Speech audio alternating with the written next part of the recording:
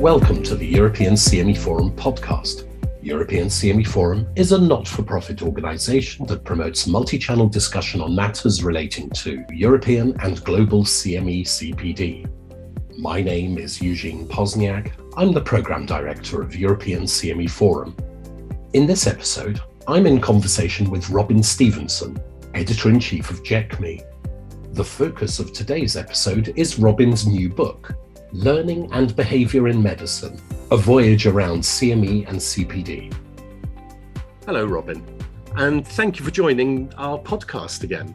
Oh, very nice to be here. Excellent. No, and congratulations on publishing your new book, Learning and Behaviour in Medicine, A Voyage Around CME CPD. This is available now, having been published in February. Firstly, can you tell us a bit about what made you think about writing this book and the inspiration behind it? Well, I think it began around about the time Don Moore and I were looking at the articles that had been submitted for his special collection on outcomes in CME CPD. And one of them gave me the idea, perhaps I might write something about that topic. And then I thought, well, why restrict it to that topic alone? Why not just think about a simple handbook about covering the world of CME CPD? Because I didn't think that at that time or even now there is any such general handbook covering most aspects of CME CPD in together. So that was how it started, and then perhaps it was easier to do it because lockdown happened a couple of years ago, and I had more time on my hands than otherwise I would have had. And so I think perhaps lockdown helped it to take off. Sure. No, and it's very true. There is very little out there by way of publications to help guide anyone involved in CME on just what it is, how to develop CME programs, how to get it accredited. Of course, there are individual guides along the way, and we see some very complicated, in-depth books from North America, but nothing really outside of that to help guide the rest of us. I think that is right. And so in writing your book, can you say something about your approach? How did it actually sort of come out in practice?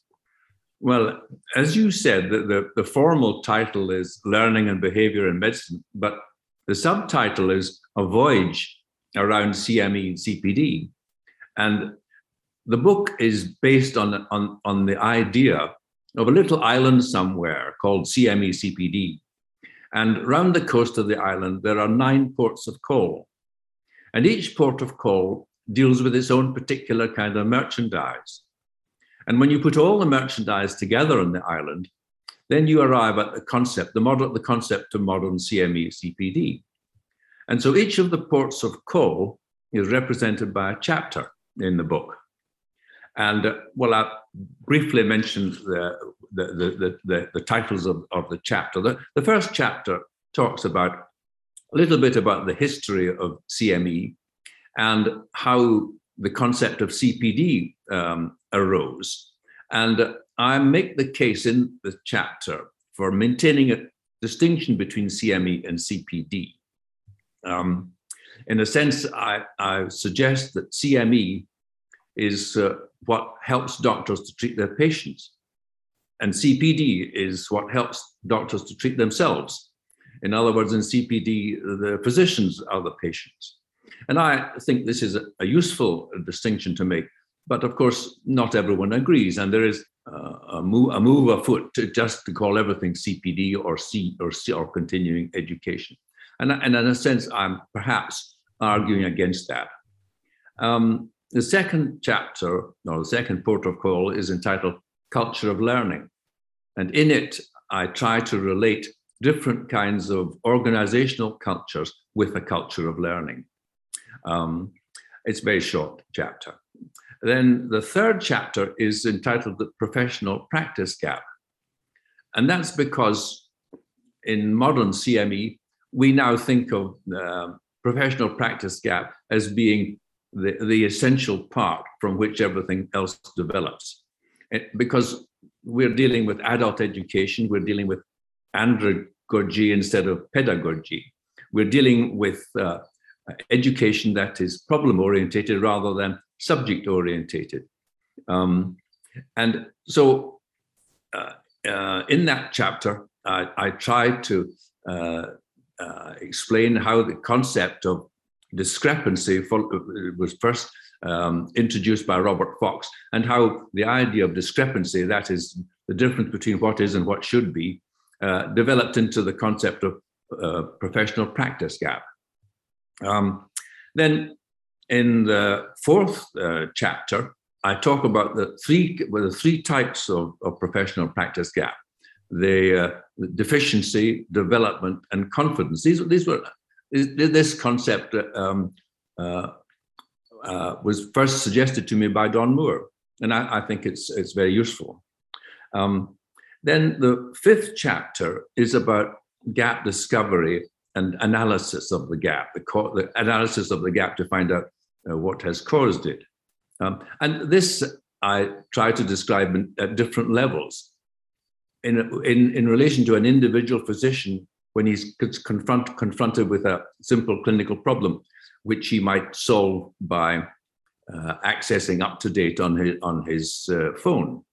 And then at higher level, within the hospital CME department, which looks at problems within individual units or even individual physicians within the hospital. Then at the higher level, the specialty level, which perhaps relates to specialty societies having to look at their own practice within the specialty to find out where the practice gaps exist. And fourthly and lastly, at a national level, where non-specialty specific gaps are relevant, many of these gaps being cultural gaps like end-of-life care or addiction or obesity. And there the authorities are the Royal Colleges or in the UK, the General Medical Council. So I try to, as it were, stratify gaps among these four levels. And the sixth chapter is about the provision of CME and the various ways that CME is delivered. And in that chapter, I try to concentrate or try to put emphasis on the development of informal CME, which has happened in the last 20 years, perhaps, to such an extent that it's now appreciated as being, in many ways, more important than the traditional formal CME. Then the chapter 7 is about outcome assessment. Chapter 8 is accreditation. And in accreditation, I talk about the difference between activity accreditation as practiced in Europe and provider accreditation as practiced in North America. And the last chapter is about CPD and fitness to practice. And in other words, their fitness to practice is perhaps more related to assessment of CPD than purely of CME. And so these would be the 9 ports of call that I try to visit on the voyage. Wow, it sounds very detailed and comprehensive, but you call it a handbook. You've kindly shared a copy with me as well, and it's certainly not a huge textbook, but how have you approached each of these topics so that it is a concise handbook? Well, I try to, you're right, it's not a long book, and I try to approach the different topics through the idea of the different kinds of passengers that I would like to have with me on the voyage. And I've considered that there should be 4 groups of passengers. The first group I should mention, although not necessarily the most important group, would be the educationalists. Now, it's not primarily for the educationalists. Educationalists might find the voyage too short, with not enough time to spend in all the interesting places along the voyage. But nevertheless, it would be important to have the educationalists because the educationalists so far have perhaps not engaged in meaningful dialogue with physicians. Now, that's not all the fault of the educationalists. In many cases, it's the fault of the physicians, who often think that they have not much to learn from educationalists. They've been teaching about medicine all their professional lives. They know how to do it. We believe that they don't know how to do it as well as they think they can, and that they would benefit from dialogue with educationalists. So to put them together on the one voyage, I think would be a very good idea. And physicians would benefit hugely by becoming part of the CME community. The CME community is different across on either side of the Atlantic. In North America, CME community is well integrated into the academic institutions and the medical schools, and as such has developed a tradition of scholarly research. That doesn't happen to the same extent in Europe. And so therefore, if the physicians were to talk to the educationalists, perhaps we might go some way along the road to Europe, accepting that it's in the interest of the medical profession for CME to become an integral part of the academic institutions, in particular of the medical schools. And also, it's terribly important for doctors in their professional life to be aware of how CME can help them. In other words, CME at the moment is often considered to be an enemy in the sense it's a bureaucratic hurdle, whereas if used properly, CME should be a physician's friend. And I would hope that the book might introduce physicians to the idea that they should befriend CME and CPD rather than accept their existence with reluctance. So the second group, therefore, would be the physicians. And the third group of passengers would be the providers.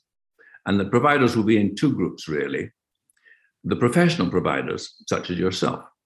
Now, I haven't got that much to say to the professional providers because the professional providers know a lot about CME. They know how to deliver it, how to plan it, how to assess it, how to accredit it. But the amateur providers are more important because the amateur providers are the physicians who are members of specialist societies and who are parachuted into the education committee of the society without really knowing anything about CME.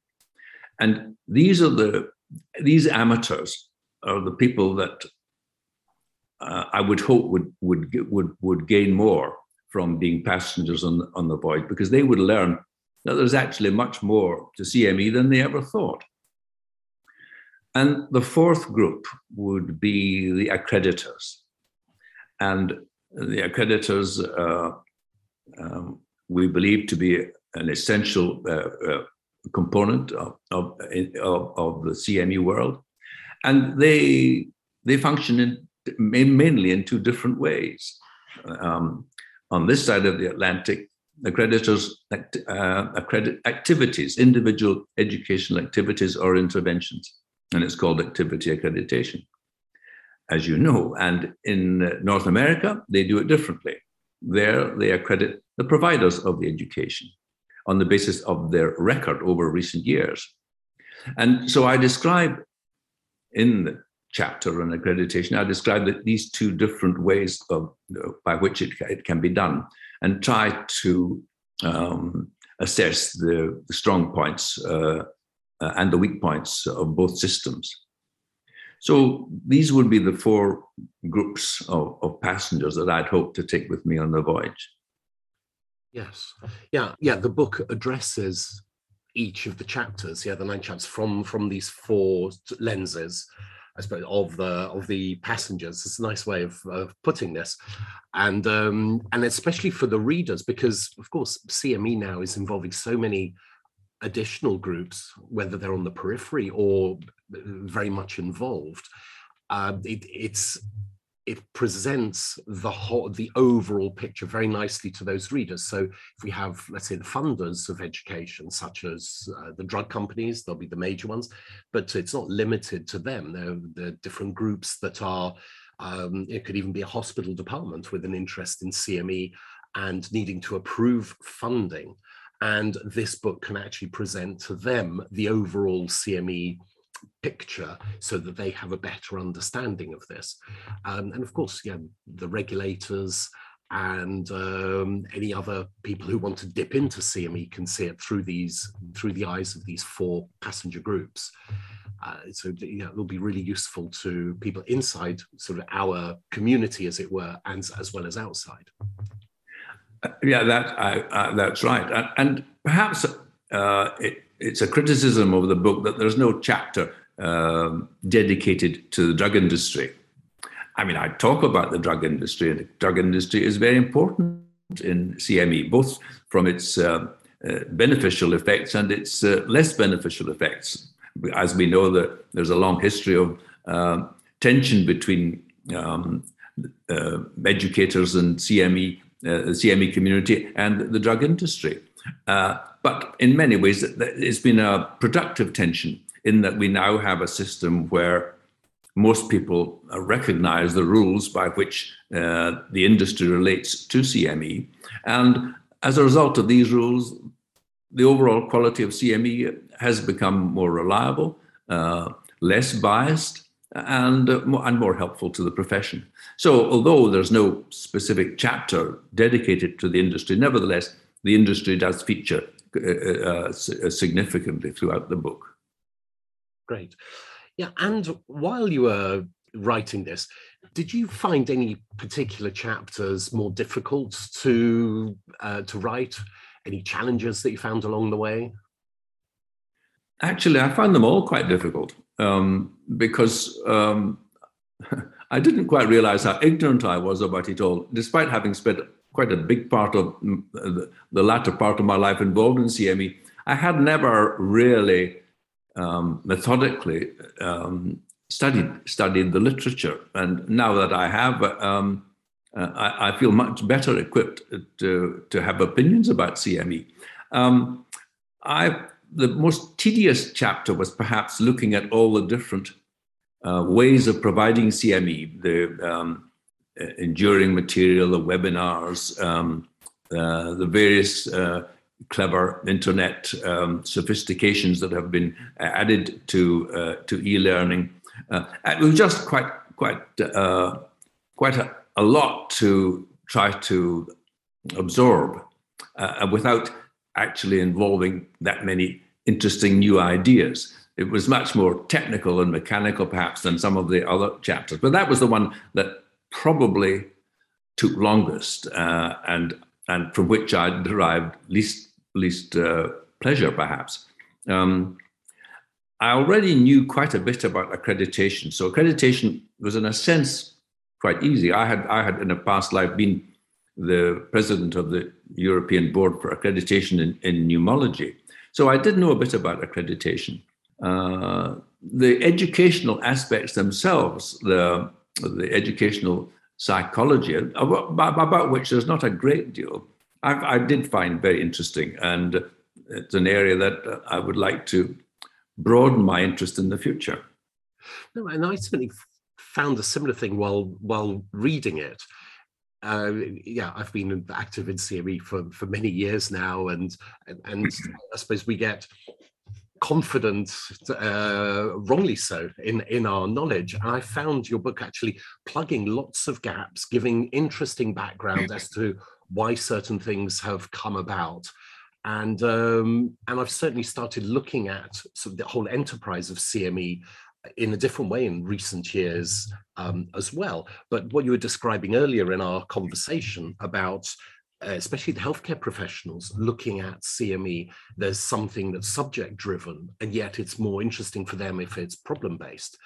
So using the case-based learning approach to their education, which is of far more use to them because that's closer to what they actually see in clinical practice, and to look at CME as something that addresses that professional practice gap, to identify that. And that really is the crux of what CME is about. It's not just pushing out information de novo to people, which seems to be the perception out there, especially in Europe and across the world, that CME is this sledgehammer to ram education into people's minds, but to look at CME as something that actually allows the healthcare professional to look at their own practice in the clinic, to identify their education gaps in this way, and the machinations then behind the support of this concept is really what we should be looking at from CME. And then to your point just now as well about the accreditors, instead of trying to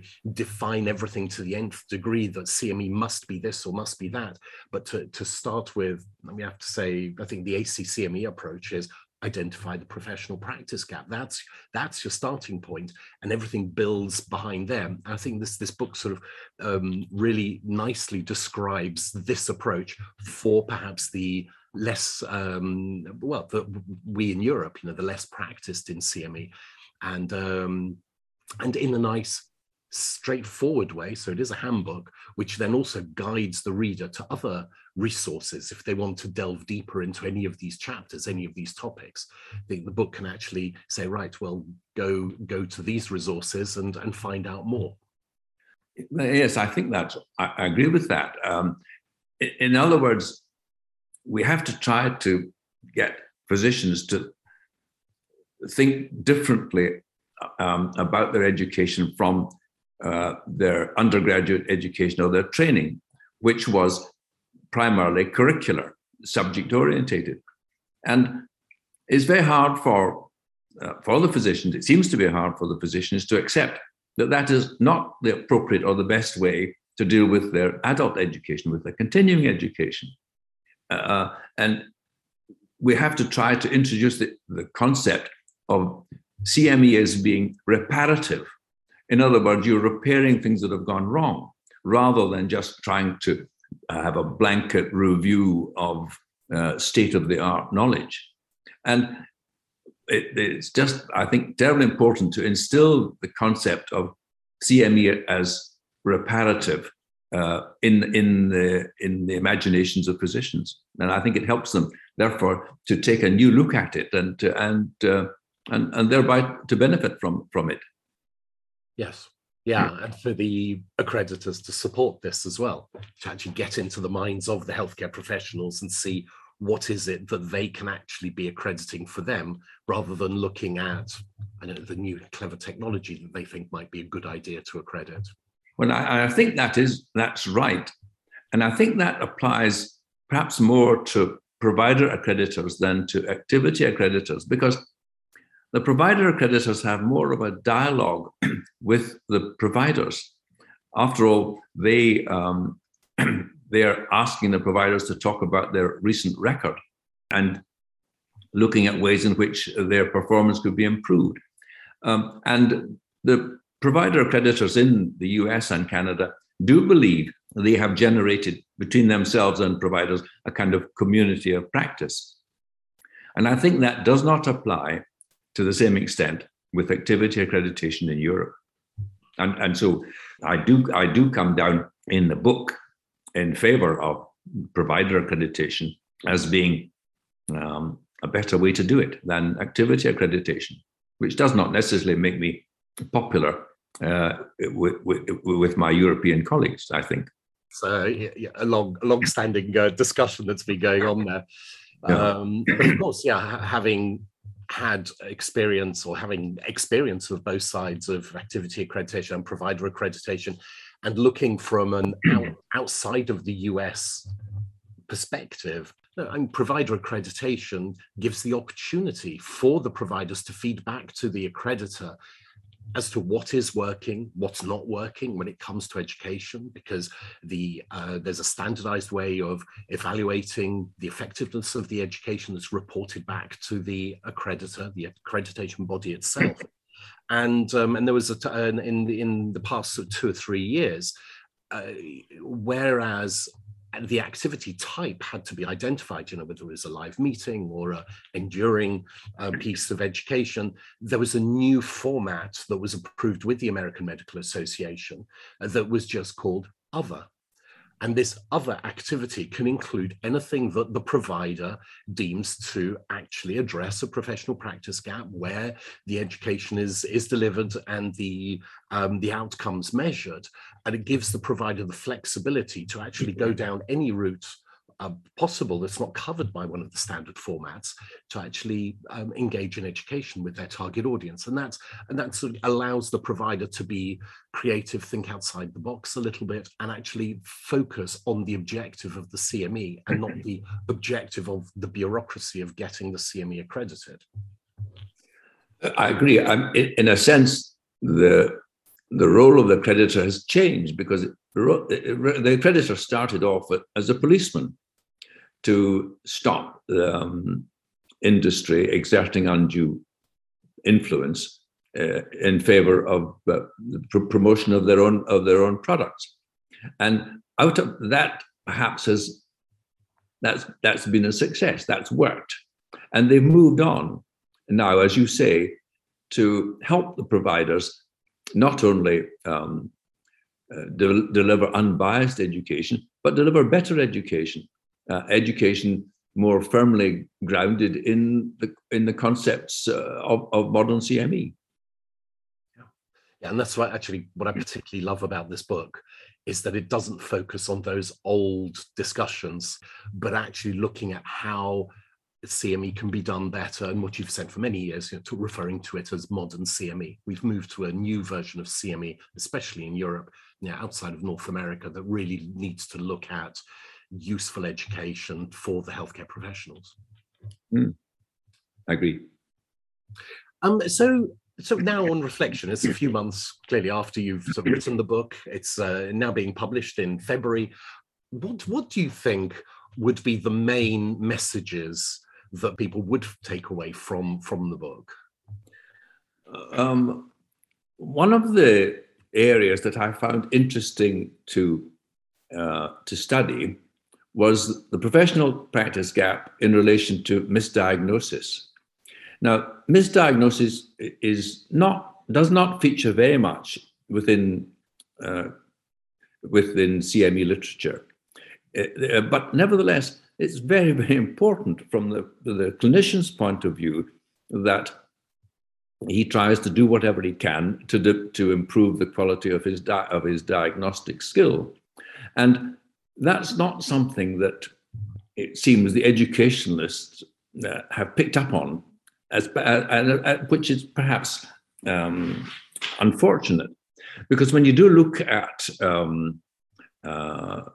decision-making, the theory of decision-making, how doctors come to make diagnostic decisions, and the way in which their thinking is affected by all the cognitive biases involved. It's interesting to contemplate the possibility that by learning about the biases, physicians can use their learning as a debiasing stratagem to reduce their misdiagnosis. This is an area that I did find fascinating to explore, and I have put a good deal of emphasis on misdiagnosis as an important type of deficiency, PPG, deficiency professional practice gap, which has received, I think, very little attention in the past. So, and that's one area that I would like to explore a little bit further in the future. So we're certainly seeing more interest from the drug company side as well. But yeah, absolutely right. In those early days, and even today, actually, the less experienced providers still think that CME is about pushing messages about novel treatments, things, and it's an old habit that we really need to sort of wash out of the system. Yeah, I think so. Because of traditionally the way the drug industry supported CME in its early days, that CME was largely related to treatment. because that was what the drug industry were engaged in. They were engaged in providing the means of treating diseases. But and therefore they were less interested in diagnosis than in treatment. And that's perhaps why misdiagnosis or the professional practice gaps related to misdiagnosis have received less emphasis than they should have. And perhaps only now we're beginning to realize, perhaps because the influence of the drug industry is less than it was, that CME should encompass not just treatment, but also diagnosis. Yes. Yeah, that's true. And actually, we are seeing an increased interest from industry on treatment and diagnosis as well, because with the newer therapies, personalized medicine and all these targeted agents that are coming out now, it's critically important to get the diagnosis right first time. Otherwise, it's a hugely expensive mistake. Who do you think would be the largest group that would find this book of use? Well, I think the largest group would be the physicians and the other healthcare professionals, the nurses, the pharmacists, the physiotherapists, the scientists, because in the past the CME community, as I think I said, has been quite good at talking to itself, but has not been terribly good at reaching out to the users of their education. Now that's partly because the users of their education have not been unduly receptive of their advances. But nevertheless, we have come to a situation where the CME community knows what it's doing and knows what each individual component of it is doing, but the users have a very foggy idea of the whole concept of CME and how it's provided and how it's assessed.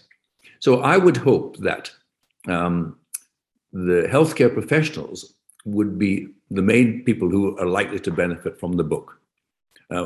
Somebody said, I heard that one of the reviews of the book said, if Ethiopia ever gets a CME system, this is the book they need.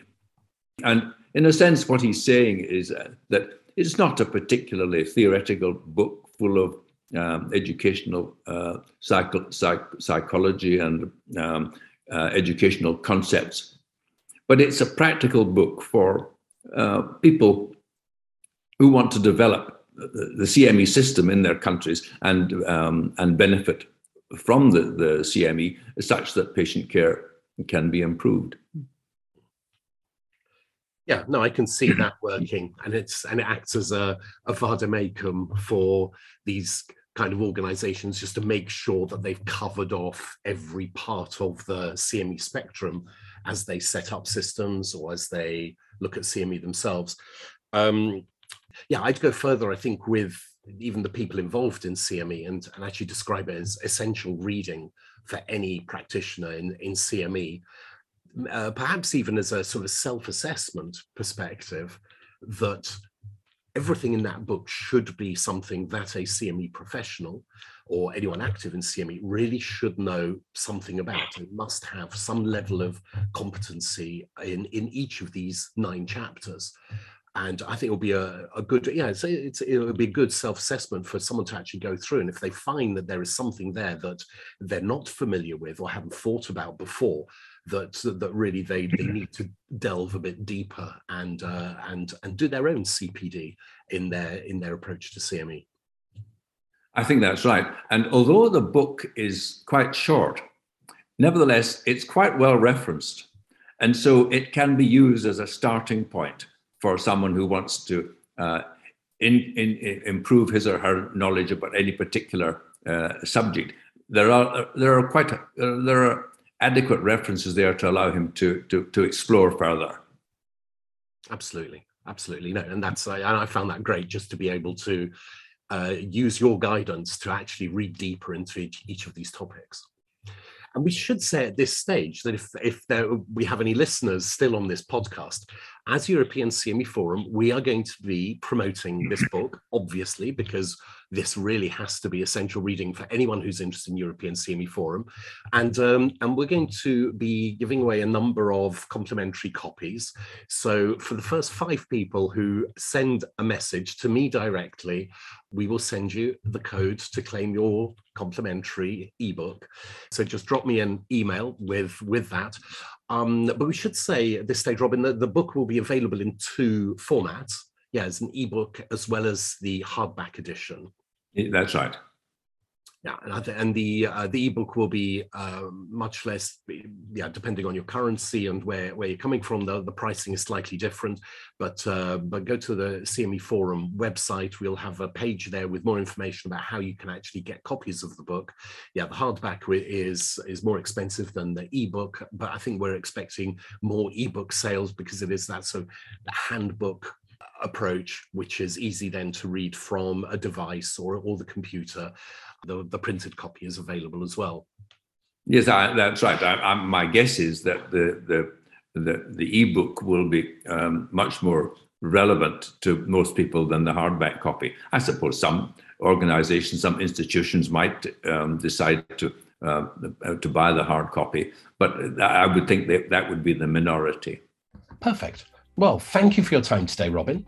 I wish you every success with the book and look forward to hearing, as I'm sure you are too, what the readers think of it, whatever their role or interest is in CME CPD. That was Robin Stevenson, Editor-in-Chief of JECME, joining me to discuss his new book, Learning and Behavior in Medicine, A Voyage Around CME and CPD, which is available to buy now. As I mentioned in today's episode, the first 5 people to get in touch with me by email at epozniak@cmeforum.org will receive a code to collect their free copy of the book. Thank you for listening, and join us for more episodes as we explore all things CME CPD.